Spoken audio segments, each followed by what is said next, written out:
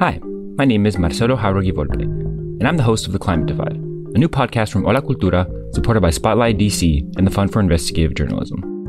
It's hot. Unfortunately, I think we're going to have to get more used to being hot. It's going to be more and more summers like this.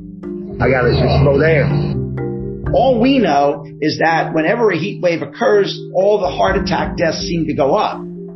So we are seeing that Washington, D.C. is getting hotter and hotter every year as the climate changes.